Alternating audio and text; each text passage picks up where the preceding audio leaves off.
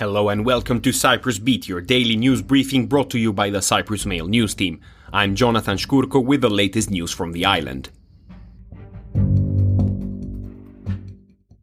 First up, Justice Minister Stephie Dracou said she will call a meeting with the police following the violent clashes between fans at a football match in Limassol.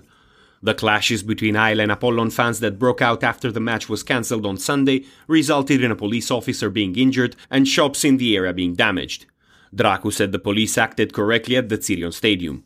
It was a collective decision to stop the match. From then on, everyone must assume their responsibilities, including those who check the fans in, the supervisors, the stadium security officers, and of course the police, she said. I believe the police did everything they could under these conditions. She added that police were interested in the safety of the fans at the stadium and ensuring they did not get hurt. Moving on, the Sports Ethics Committee will review a report on game fixing within the Cyprus Basketball Federation after officials flagged 3 basketball games as suspect.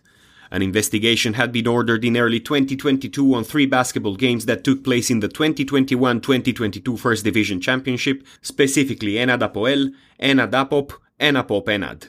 Its conclusion is more than 500 pages long and includes extensive witness statements and scathing commentary on the Basketball Federation's role and the control it failed to exercise over certain sports personalities. The game had been flagged following intense betting activity observed by the company with which the federation is contracted. In other news, junior opposition party Dipa on Tuesday confirmed they would be voting for the 2023 state budget, making the parliament's passage of the bill all but a foregone conclusion. Speaking on the House floor during the first day of the budget debate, Dipa leader Marios Garoyan said despite any disagreements with government policy, his party's MP would act responsibly and without populism and vote for the budget. But this, he qualified, should not be constructed as an endorsement of the administration's economic and fiscal policy.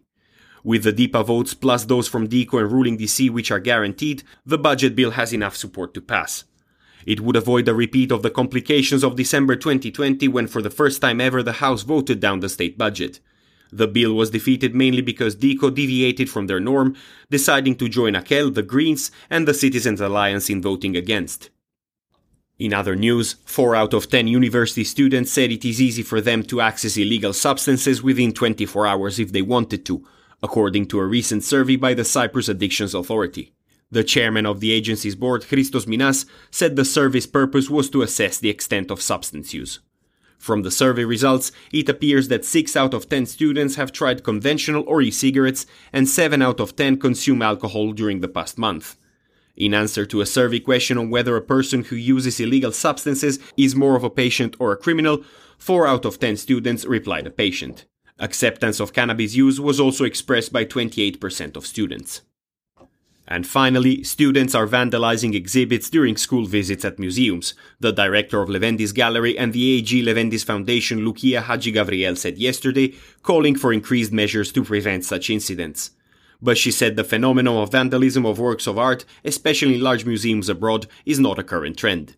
Here in Cyprus, the trend is observed during the visits of school children, mainly teenagers, who often, to a limited extent of course, can leave papers and chewing gums on windows and works of art, even on windows locks, so that it is difficult to open them again, Hadjigabriel said.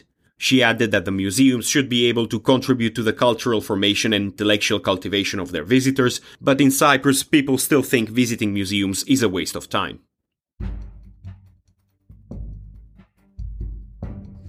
And that is all we have time for today. Thank you for listening. Cyprus Beat will return tomorrow. For more news, analysis and content, please visit cyprus-mail.com.